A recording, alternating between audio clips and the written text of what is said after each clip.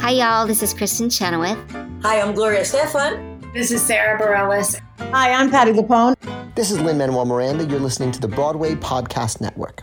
Another day is here, and you're ready for it. What to wear? Check. Breakfast, lunch, and dinner? Check. Planning for what's next and how to save for it? That's where Bank of America can help. For your financial to-dos, Bank of America has experts ready to help get you closer to your goals. Get started at one of our local financial centers or 24/7 in our mobile banking app. Find a location near you at bankofamerica.com/talktous. What would you like the power to do? Mobile banking requires downloading the app and is only available for select devices. Message and data rates may apply. Bank of America N.A., member FDIC. When you need mealtime inspiration, it's worth shopping Kroger, where you'll find over 30,000 mouth-watering choices that excite your inner foodie. And no matter what tasty choice you make, you'll enjoy our everyday low prices, plus extra ways to save, like digital coupons worth over $600 each week. You can also save up to $1 off per gallon at the pump with fuel points. More savings and more inspiring flavors make shopping Kroger worth it every time. Kroger, fresh for everyone. Fuel restrictions apply. There's a cat over here. There's a cat over there. And the wrong one died. And the wrong one died.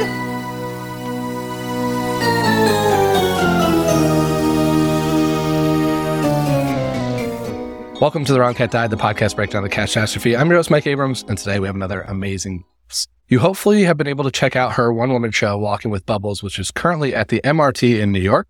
But before that, she was Grizabella on multiple productions of Cats, including the original Broadway production and the 2016 Broadway revival. So welcome, Jessica Hendy, and thank you for joining me. Thank you for having me.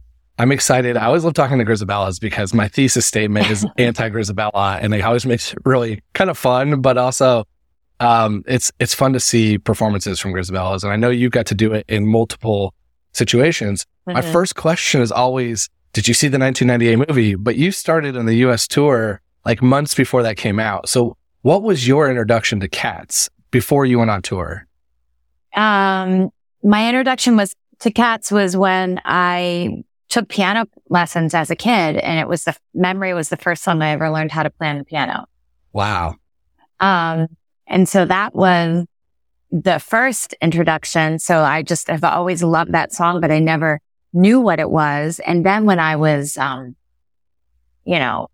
really maybe in grade school, maybe a freshman in high school, I saw the tour come through, Cincinnati, Ohio.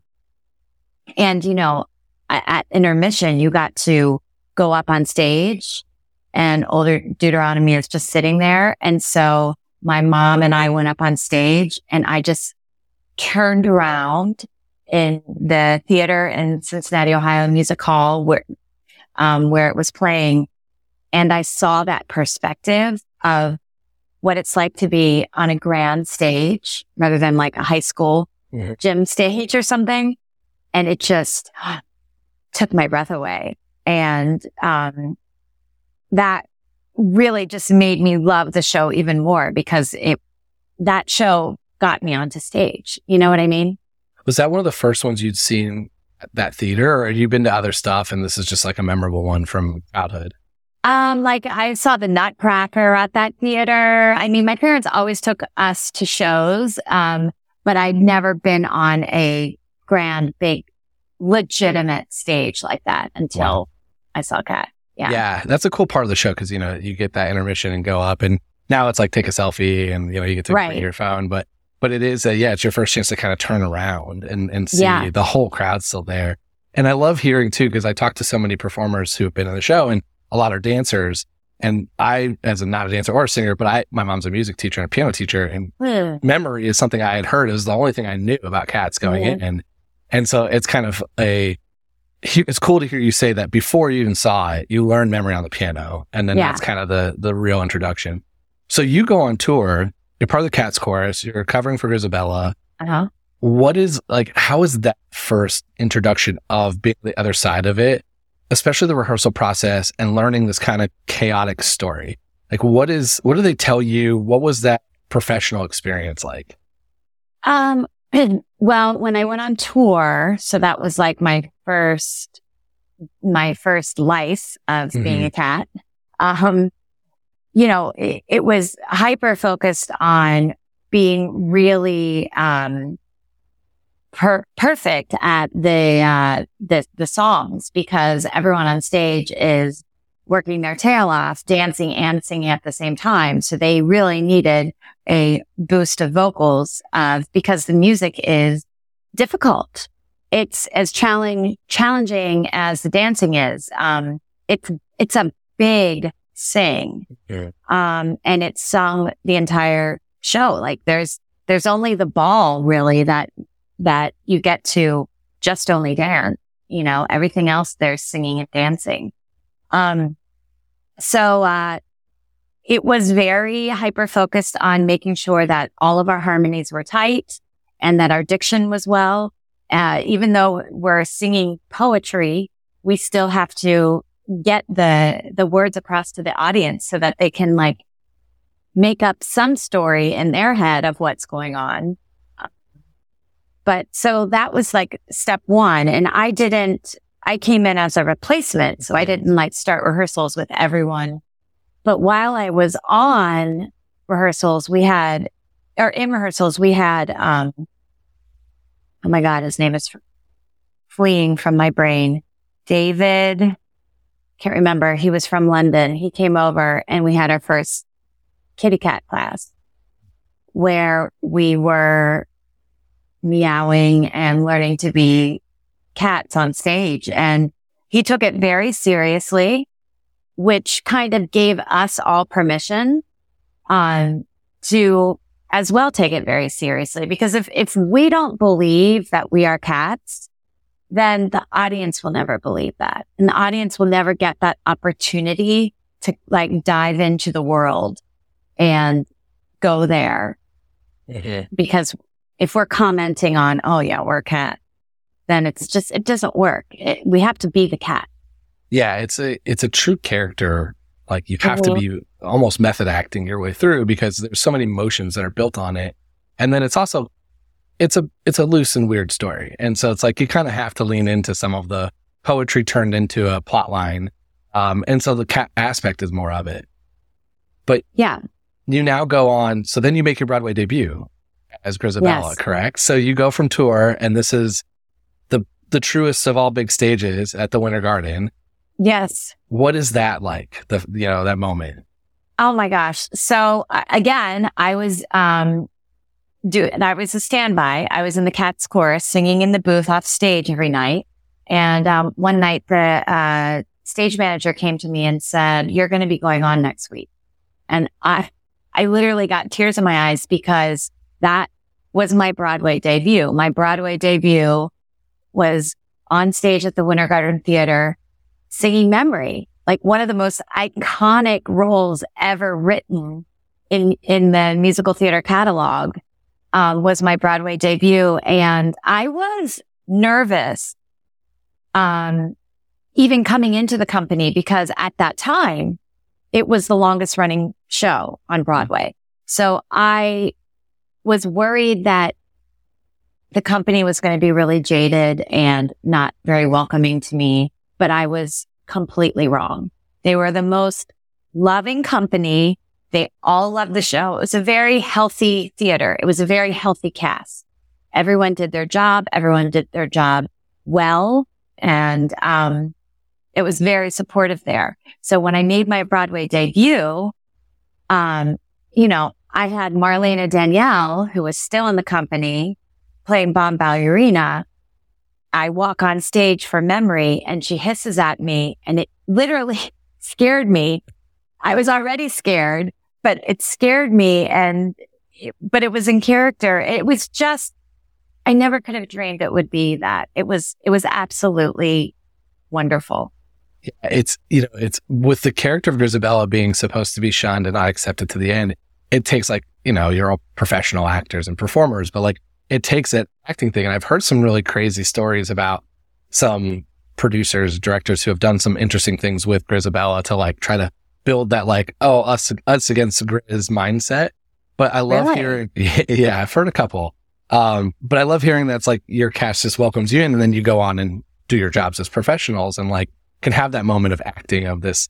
We don't like Grizabella, but it's fun to hear, because I do think when I think about as a non-actor, as someone who doesn't do this, it's like, how much into that character do you get? And like of the personalities, and having interviewed now 120 plus cast members of this show, it's fascinating to hear like the personalities of some of the characters kind of bleeding into the answers I get from the actual actor. And I'm like, oh, that's very much how your character would answer that question. And so it is interesting to hear that like that didn't happen here. You had like a very welcoming, as it should be, a welcoming and loving cast that brings you in and welcomes you in, even though the minute they get on stage, they got to kind of hiss at you and shun you until they welcome you back at the end. Well, exactly. Because the cats are a tribe, right? They're a family. Mm-hmm. And Grizabella wasn't always an outcast. You know, she was it. She was the star, and something happened where she was universally shunned. But there's always room for forgiveness. Mm-hmm. Even in the most horrible situations, there's always room for forgiveness. And I think that's where this show succeeds, is because audience members, they may not know what the hell is going on at all, but they know that this one cat is shunned, but that at the end, she's brought back into the tribe, and everyone can relate to that. Totally. That moment of atonement and forgiveness, you know? Totally. This is not boding well for what is going to be my final question. Just the way you've already explained this, I know where we're headed. I want to ask though quickly, before we get into a little bit about the character and some of that moments of like, she was a tribe, I want to ask a couple questions there. But you also got to do the 2016 revival.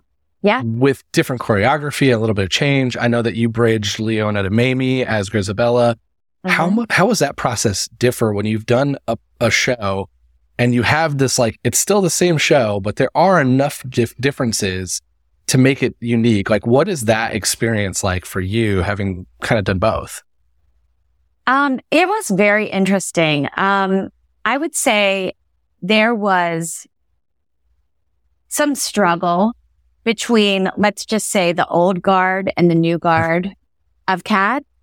Andy really wanted to bring the show into the present landscape of musical theater.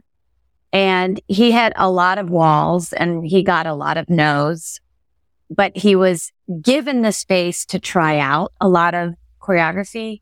And there was a lot of choreography that was absolutely breathtaking and a lot of storytelling that was absolutely spectacular that only saw the light of day in the rehearsal room. Because the original creators wanted more. They kind of said they wanted it to be updated, but when it came down to it, I don't think they were quite ready to really hand over their baby, which I can understand. You know, it brought them success for many decades. But they weren't quite ready to let it sort of evolve. So as a cast, it was hard in that we had to learn a lot of things and then we had to leave them and then go back to. But Andy was able to get in enough new choreography, I think, that it gave it sort of a splash of relevancy that it sort of needed. Yeah, it's so interesting to hear you say this because I didn't see any production prior to 2016. So I didn't have I'm not in the old guard, and there's a group of fans that the original is it and nothing else. Sure. No changes and that. Sure. I also kind of have thought a little bit about, I've talked to when they did the hip hop tugger, which was the last kind of big change they made that was did not land as well. And so I do wonder if there is some of this, like the last big modernization change they tried did not land well. Here's now another version of it that there's a little bit of protection. But my familiarity is with just a new version, and Andy's, extremely well regarded and talented and all this stuff. So it is fascinating to hear it from the fan perspective too. Sure. How there is a big thing, but from the actor side, it is, it's interesting to hear from you that you tried a lot of things in rehearsal and had to find that balance of what made it on stage to still kind of honor the original, but still make enough tweaks. And as someone who didn't know much, I thought I loved the 2016 version. I thought it was great. So, but it is, it's an interesting debate. It's been 40 something years. So there's a lot of, there's discourse across all of it. Sure. Yeah. So let's talk about your Grizabella theories here. Okay. Where do you think she goes when she leaves? Like, did you have to tell yourself a backstory before you come back out and sing Memory of like why you were gone and to bring that back to stage? Like, how much of that goes into your acting and how much did you think about over these years of getting to do this show here's what was Grizabella's like, not just the 15 minutes you get of her on stage. Here's everything else you needed. So, okay, I'll answer your first question first, which was, where do you think she goes? I think she goes to some sort of afterlife, and I think she gets to be reborn. Sorry, let me rephrase that. Where do you think she goes before she comes back to Memory? Because she was part of the tribe and like shunned. Yeah. And comes back, right? Yeah. I think she goes down like a path of destruction. Okay. I think she sort of probably got some success, got like a bit on a high horse maybe. Mm-hmm. And she was probably universally loved by her tribe. And she probably liked the power. And she probably got drunk on the power and started acting destructively to the people that loved her and herself. And she probably did some things that were like horrible, and the cats probably were like, enough, you're a mess, get out of here, go clean up your life. One thing that hasn't been said, but that you just described to me, and I've just thought of it now, and which is crazy, because anytime I have a new thought, it kind of blows my mind at this point in doing this podcast. But it seems like Grizabella was you had a band, and she was the one who wanted to go out on her solo career, but it didn't work. Yeah, I mean, maybe. Yeah, I could see that. I really see the way I take the character is that she had deep bonds. She had, family in that tribe. And I think she did some people wrong. I think she hurt some people. And I think she was destructive. And I think like they probably said, get the hell out of here. Like, you are a bad person now. You're a bad cat. You're a bad cat. Yeah. Like, and so then she probably did say, well, I'm going to do this on my own. And then she couldn't. And that's why she comes back. Did you think about any, you said family, and I know cats is like, it's the family tree's loose. So there's no like real way to answer that. But did you think about like, this was my daughter, this moment with Victoria, or my sister, Bon Ballerina? Like, did you go through any of those moments as you're doing this? Or is this something that you kind of just, you create over time? I think it honestly, because I've done several productions and several different castmates, I think it depends on who you're working with. I think there always is a bond between Grizabella and Victoria. I don't know. Sometimes I feel like it's a daughter thing. Sometimes I feel like Victoria represents like forgiveness. She represents an emotion that she is showing to the tribe that she can show everyone with that touch. That we all can get there. It's interesting because everyone likes to like have like a set pat way of like, Munkustrap and Grizabella were together and now they're not. And I don't know if it's that. Like, I almost think like they could be brother and sister, that it might not even be that they were a couple and they had kittens. I just see it as a family, and it depends on who I'm working with. That's the beauty of cats, where you find those like eye gazes that you lock, because it can be different people or different cat.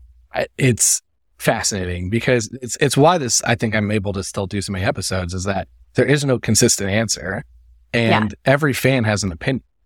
Sure. It. And I've created some of that discourse on accident on social media by posting something and someone's like, oh no, Bombalarian and Demeter are definitely sisters. And I'm like, a lot of people think they're not sisters. And then there's a 50-50 split when you vote it out. And so it is, I think, because so much of it is dancing, staging, and then the interactions that you all have, to your point of who are you with on stage at that moment, is what creates those. And when you have, again, 40 years of this, there's a different version of this happening so many different times. So absolutely, because like the point is to tell the story. I mean, T.S. Eliot wrote these poems for his nieces and nephews. Yep. To like give them something to do while the adults could like do adult things. You know, there was no television or, you know, so he like made these stories for them. So they don't necessarily connect, but we made them connect, you know? And that's our job as actors, to tell the story, to find those connections so that the audience can, I mean, isn't that so great about Cats? Like there's so many different theories. That just means that the story is just like timeless and there's so much that can be mined from it. Yeah, I've compared it a little bit to like, I think the part that I like is it's almost Harry Potterish, and that a world was created. And in that world, there's a lot of ways you can go. You can add in a new character if you needed to, and you could write it. That's why there's so much fan fiction, honestly. And there's a Tumblr that does interactions together because this really creative, unique tribe was built. And they didn't say a lot of the stuff out loud. The 2019 movie tried to add some of that stuff. But like ultimately, there isn't this like neat and tidy storyline. It's one or two, it's moments, and then there's an ending. But it is because it's poems, and it was just entertainment, and they weave together beautiful music and dancing to create this thing. And it's why everyone who dislikes it, they can't give a real answer on why they dislike it. It's just like not their cup of tea, and that's okay. But it's a fascinating difference. We're going to take a quick break, and then we'll be back for more of The Wrong Cat Died.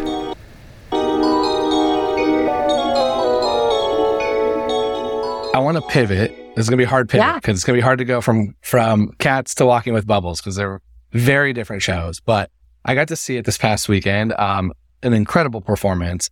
Thank you. I want to just the first thing I want to ask is, how did you decide to tackle the topic, knowing that it's such a personal story? It's about, you know, your life with your kid and everything going on that surrounds that. It's very emotional. How did you decide that this was like the one woman show topic you wanted to do? I don't know. I don't think I just decided. It just sort of happened. And actually the first version I wrote was a multi-character. And I I gave it to, my close circle and had them read it. And every single person said to me separately, "You've written a one-person show. Get rid of this other character." And I was like, "Oh, no. I can't do a one-person show." And, they're like, "No, you wrote it. You can do this." So then I started thinking like, do I want to do this?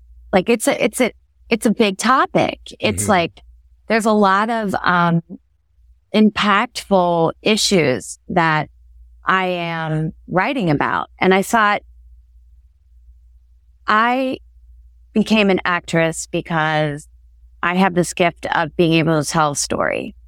And I think anyone in the arts has this gift and this calling to create these worlds where the audience member can kind of suspend their own life and go into these worlds and be touched or learn something new or have sudden questions that then they leave the theater and they can ask these questions or incorporate what they've seen into their own lives. And so I just decided that I feel like there's a bigger conversation that needs to be happening with mental illness, single parenting. And I thought, I have a story to tell. And if I tell my story, then perhaps there will be a bigger conversation about it. And so that's why I decided to. Yeah. Well, you definitely do it. I saw it this past weekend, and I immediately went with the friend I went with, and we went in 2 doors down and had a drink and had a long conversation about what we watched. That's the goal. Oh my gosh, that makes me so happy to hear that. That's the goal. It's like when you go to a movie and you leave the movie and you're like, we need to go have a drink. We had to do debrief. Yes, we need to debrief on this. I love it. Yeah, so you've done that very well. And honestly, I saw every group leaving the theater doing very similar things. Of like, there was another group next to us that I saw were sitting behind us. And so That's you've great. done that. I'm fascinated. I hope people are going to get a chance to go see it. This will come out. There'll still be a couple weeks left of you doing it.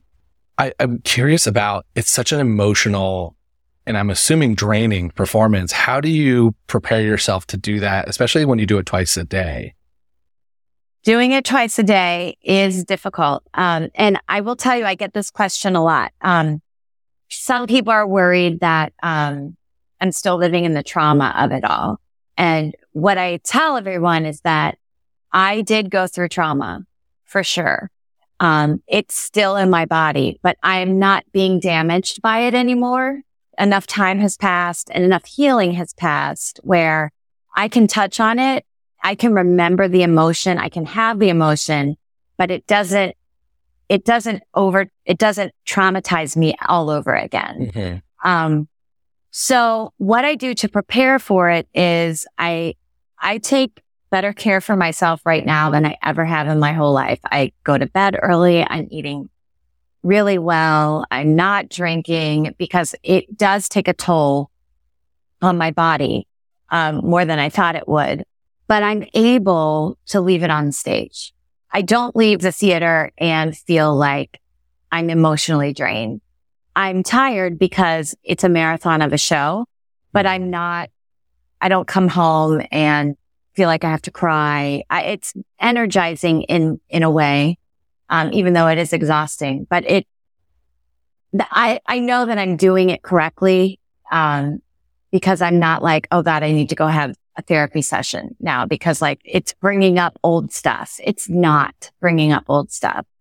Yeah. It's fascinating to me as, again, not a performer, to do a 90-minute one woman show is in itself a physical feat.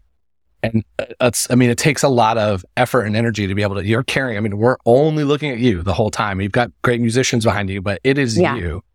And then you add in your content and the topics and the emotional history of that.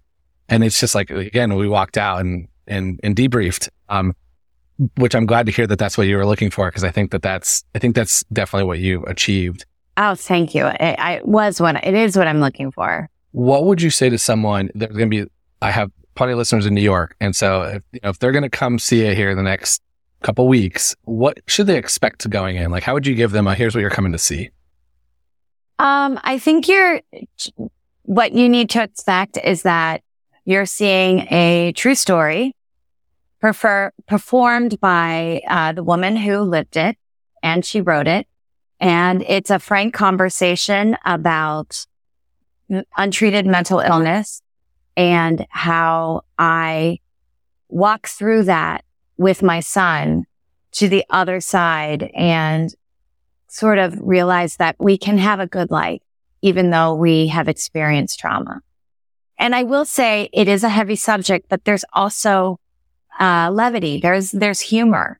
I try to, when like you're talking to a really good friend and you're telling them about your horrible day, and it is a horrible day, but then like something funny happens and it's just a part of the day, but it sort of lightens it up. I tried to write that into the script because when you're seeing something really emotional, there needs to be breath in that storytelling so that the story is entertaining and not just too heavy. Yeah. Yeah, there's a little bit of laughing and crying. Like there's got to be a mix of both. You definitely achieved that. And I think you found ways to make things that are relatable, even if someone hasn't dealt with that mental trauma in their own personal life. There's other moments that I'm sure people will tie to of things that happen in between. But well, if anybody hasn't seen it and gets a chance to, I highly, highly, highly recommend it. It was a beautiful performance and story and really, really spectacular. So I will be linking everything. Go see it while you still can.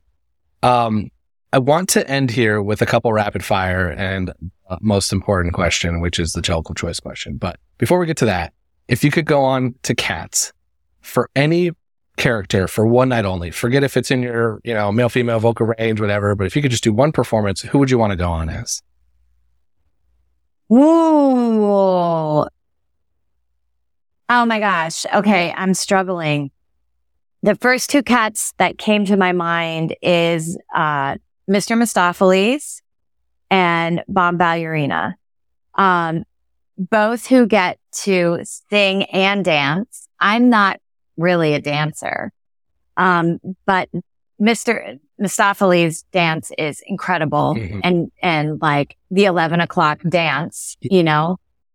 But he also is like just fun throughout the show, you know, especially in the ball. He has great moments.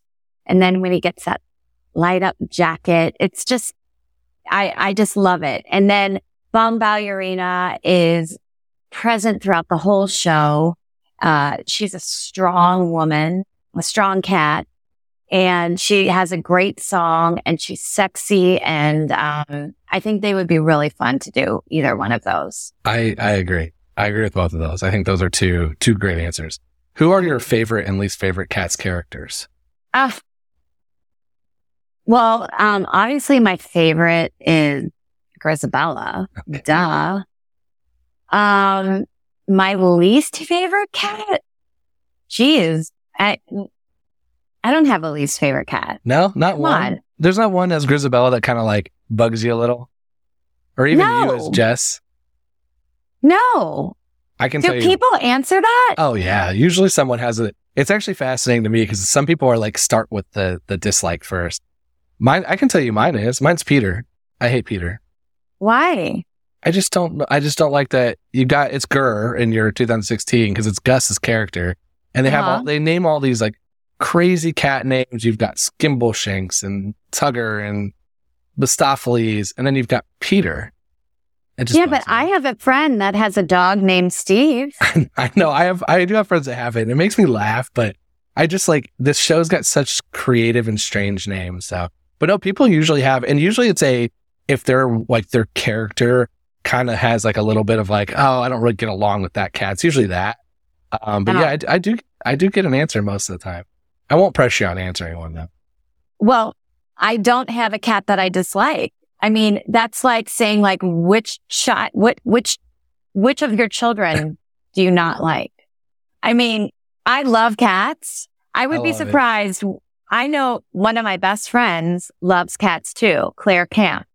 And I bet you she didn't have an answer either. I think she did answer that. I have to go back. I've interviewed Claire. Claire loves cats. I know. So fun.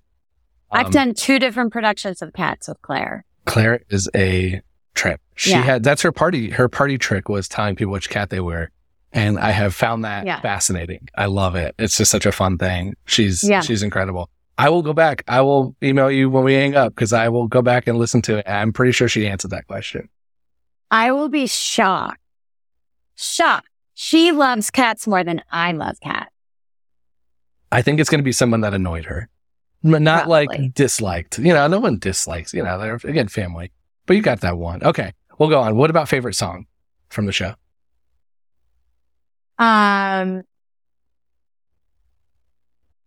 When I'm not in the show, I would say, let me amend that. When I'm in the show, my favorite song is Moment of Happiness. Okay.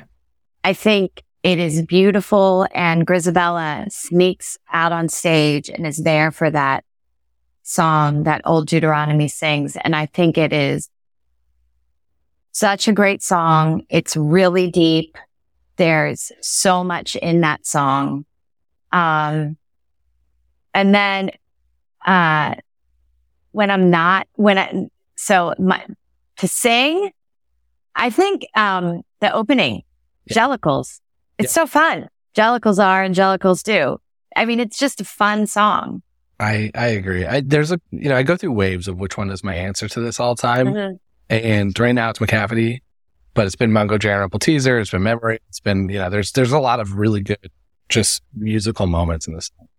Yeah. All right. We got to get to the most important question. And I think you're going to defend Grizabella, but I have argued that I don't think Grizabella is the right Jellicle choice. I can give you my reasonings after, but I want to hear, are you defending Grizabella or do you have a different Jellicle choice if you get to make the decision on who gets to go to the heaviside layer. I am not going to defend Grizabella. Ooh, all right. I think Grizabella's welcoming back into the tribe is her rebirth. Right there. She doesn't need to go to the heaviside layer. She gets to be back home. I agree completely. I think Gus should have gone to the heaviside layer. I love that you picked that. Because it's rare I get a Grizabella not pick Grizabella. So thank you for bucking that trend. Oh yeah, and I understand it. If you have to, it's great theater. It's great theater. You go into this emotional moment multiple times. Like you're in that, and you have to kind of almost deal with that emotional to sing it. Like you have to sing it with such raw emotion to begin with that you kind of sell yourself on. Like, yeah, of course it's me. But I agree with you in the sense that I think that because she comes back, like she can be next year's choice. Like let her go next year. What wouldn't it be great if she was the choice and then she turned to Gus and brought him up to the tire to Old Deuteronomy and let him go in her place? I mean, talk about that would be, I'd be done. That would be Academy Award winning moment right there. That's probably my favorite answer right now is how we need to end the show is she's the choice. And then she turns around and does not go on the tire and grabs Gus and it's your turn. I'm ready to spend time with my family. Because that's the ultimate redemption. I think that's what Grizabella would do, because she doesn't necessarily want to go that. I mean, what she wants is to feel loved again. And exactly. That has been my most common argument now is give her that moment, but let her have it for the year.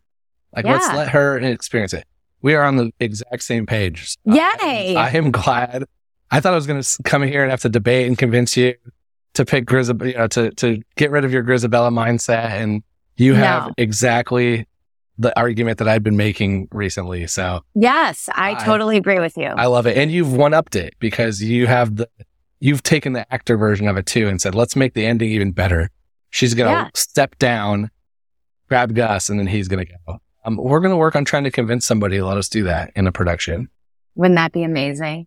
That would be amazing. In fact, I'm going to work to make that happen. Please. I have been trying. Andrew Weber ignores all my messages. And then I worked with the current tour. They were so fun to test out some smaller things without, of course, messing with what people are going to see. But yes, you have more pull than I do. If you can make this happen, I'm there. I'll be sitting front and center at the audience if you can make anywhere in the world, if you can make that happen. I mean, if anything, it would make all the news because people would be up in arms. If Grizabella doesn't go. It would change again, 40 years of the same ending, rewriting it. But that's what I'm here for. One episode time. Grizabella is only half the votes right now on this podcast, and I keep track. That's cool. Around half. So I don't know. Is all the other votes Gus? He's like 30 or 40%. And then you get all these like random one or two where someone's got a joke around why, or it was their cat. And they're just like, I want it. And that's pretty much the only answers. But yeah, it's 30 or 40% Gus, 50-ish% Grizabella, and then, a couple other random arguments. So even people that weren't Grizabella will still say Grizabella. Mm-hmm. Interesting. Okay. You get some. Definitely get some. How can people stay in touch with you? And we'll link the Walking with Bubbles ticket so if anybody can still see it before they go. But how can people stay in touch with you on social media? I'm still on Facebook because I'm not in Gen Z-er. So I'm Jessica Hendy on Facebook. For Twitter and Instagram, I'm at Jess Hendy. And, that's super easy. Amazing. I check my DMs. So if you have other ways to end cats, send them to us. I check my DMs too. So send us your other versions of how we can end this show. Well, thank you so much for coming on and sharing your story and Walking with Bubbles and tell us a little bit about cats and your experiences. It was so fun. I was so glad I was asked. I appreciate it. Amazing. And thanks everyone else for listening to this episode of The Wrong Cat Died, the podcast breakdown of the catastrophe. To follow along, you can subscribe on Podcast, Spotify, Stitcher, or to listen to podcasts. Follow us on Twitter, Instagram, and TikTok at The Rocket Died, or check out our website, therocketdied.com.